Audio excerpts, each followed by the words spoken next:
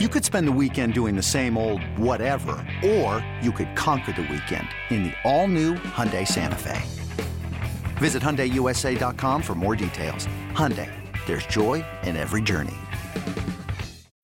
When you need mealtime inspiration, it's worth shopping Kroger, where you'll find over 30,000 mouth-watering choices that excite your inner foodie. And no matter what tasty choice you make, you'll enjoy our everyday low prices, plus extra ways to save, like digital coupons worth over $600 each week. You can also save up to $1 off per gallon at the pump with fuel points. More savings and more inspiring flavors make shopping Kroger worth it every time. Kroger, fresh for everyone. Fuel restrictions apply. The Chiefs signed Richie James last week. He's coming off a career season with the New York Giants. Nick, what kind of role does he fill for the Chiefs offense? Well, I think at initial look, he seems to be not a one-for-one replacement for Mecole Hardman, but in terms of usage, in terms of snaps, I think that's kind of how I'm viewing Richie James. He's not going to be your number 3 receiver. I guess if in a bizarro world where the Chiefs did absolutely nothing else at receiver this offseason, which is a scary thought, he would maybe be like your number 3 or number 4, but that's what he's a depth guy, right? He's someone who, there will be games where maybe he has to fill in and be the starting slot receiver, but most of the time, like, he is the Mecole Hardman, he is the Justin Watson. Now, I don't think he's exactly that. I mean, he ran I think it was a 4.48 at the combine. Now that would have been 4 years ago. Yeah, he was drafted by the Niners in 2018. But he is just sort of a kind of a quick twitch. He's got some suddenness to him. Like, he's just a shifty guy that I think Andy Reid will love to employ across the middle of the field, underneath, move him around in the backfield, the misdirection stuff they love to do. He's just another piece that they can use offensively. I don't think this is really much of a game changer, but he is coming off a career season with New York. And I'll be honest, like, the numbers were pretty impressive when you look at his last year, mind you, with Daniel Jones throwing to him. Now he didn't have a lot of competition because that receiver room in New York was pretty thin. It was like him and Isaiah Hodgins. But nonetheless, like, you go 57 catches, 569 yards, 4 touchdowns, again, in a rushing offense with a rushing quarterback whose name is Daniel Jones. This is the Brett Veach specialty. This is the Andy Reid specialty of, they don't want him coming off a career year. Maybe let's get him right as he's entering what could be the prime of his career.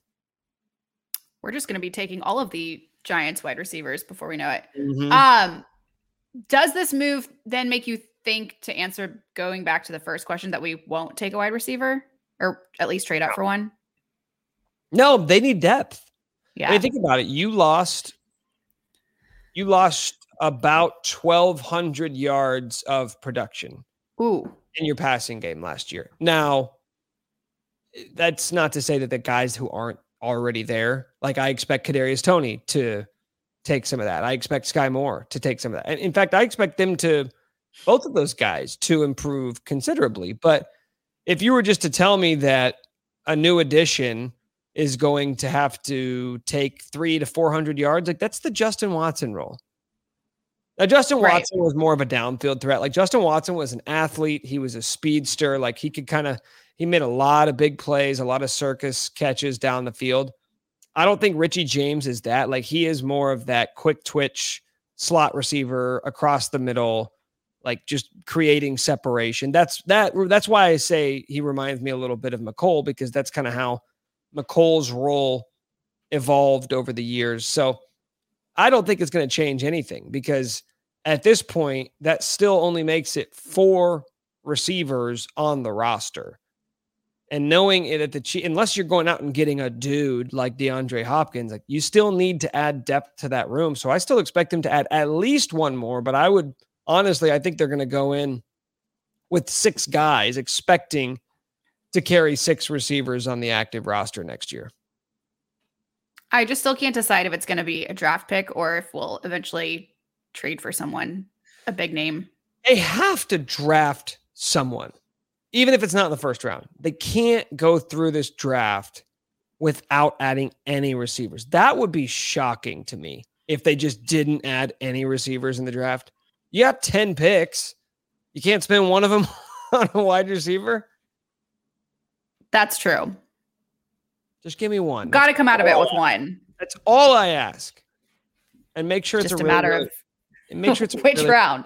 Yeah, make it a really, really good receiver too. Those are my only two asks. Are you still concerned at this position? Because nothing's really changed since we last talked about it. I think I can feel this this war going on inside my head. Like the devil's on one shoulder and the angel's on the other shoulder, saying like, no, we'll be fine. They'll be fine. They'll figure it out. Because they will. That's the truth. We always do. That's what's so, about this team. But I'll tell you what's concerning me is if you got Brett Veach alone in a room right now, I think he would admit to you like, yeah, this isn't exactly going how we drew it up.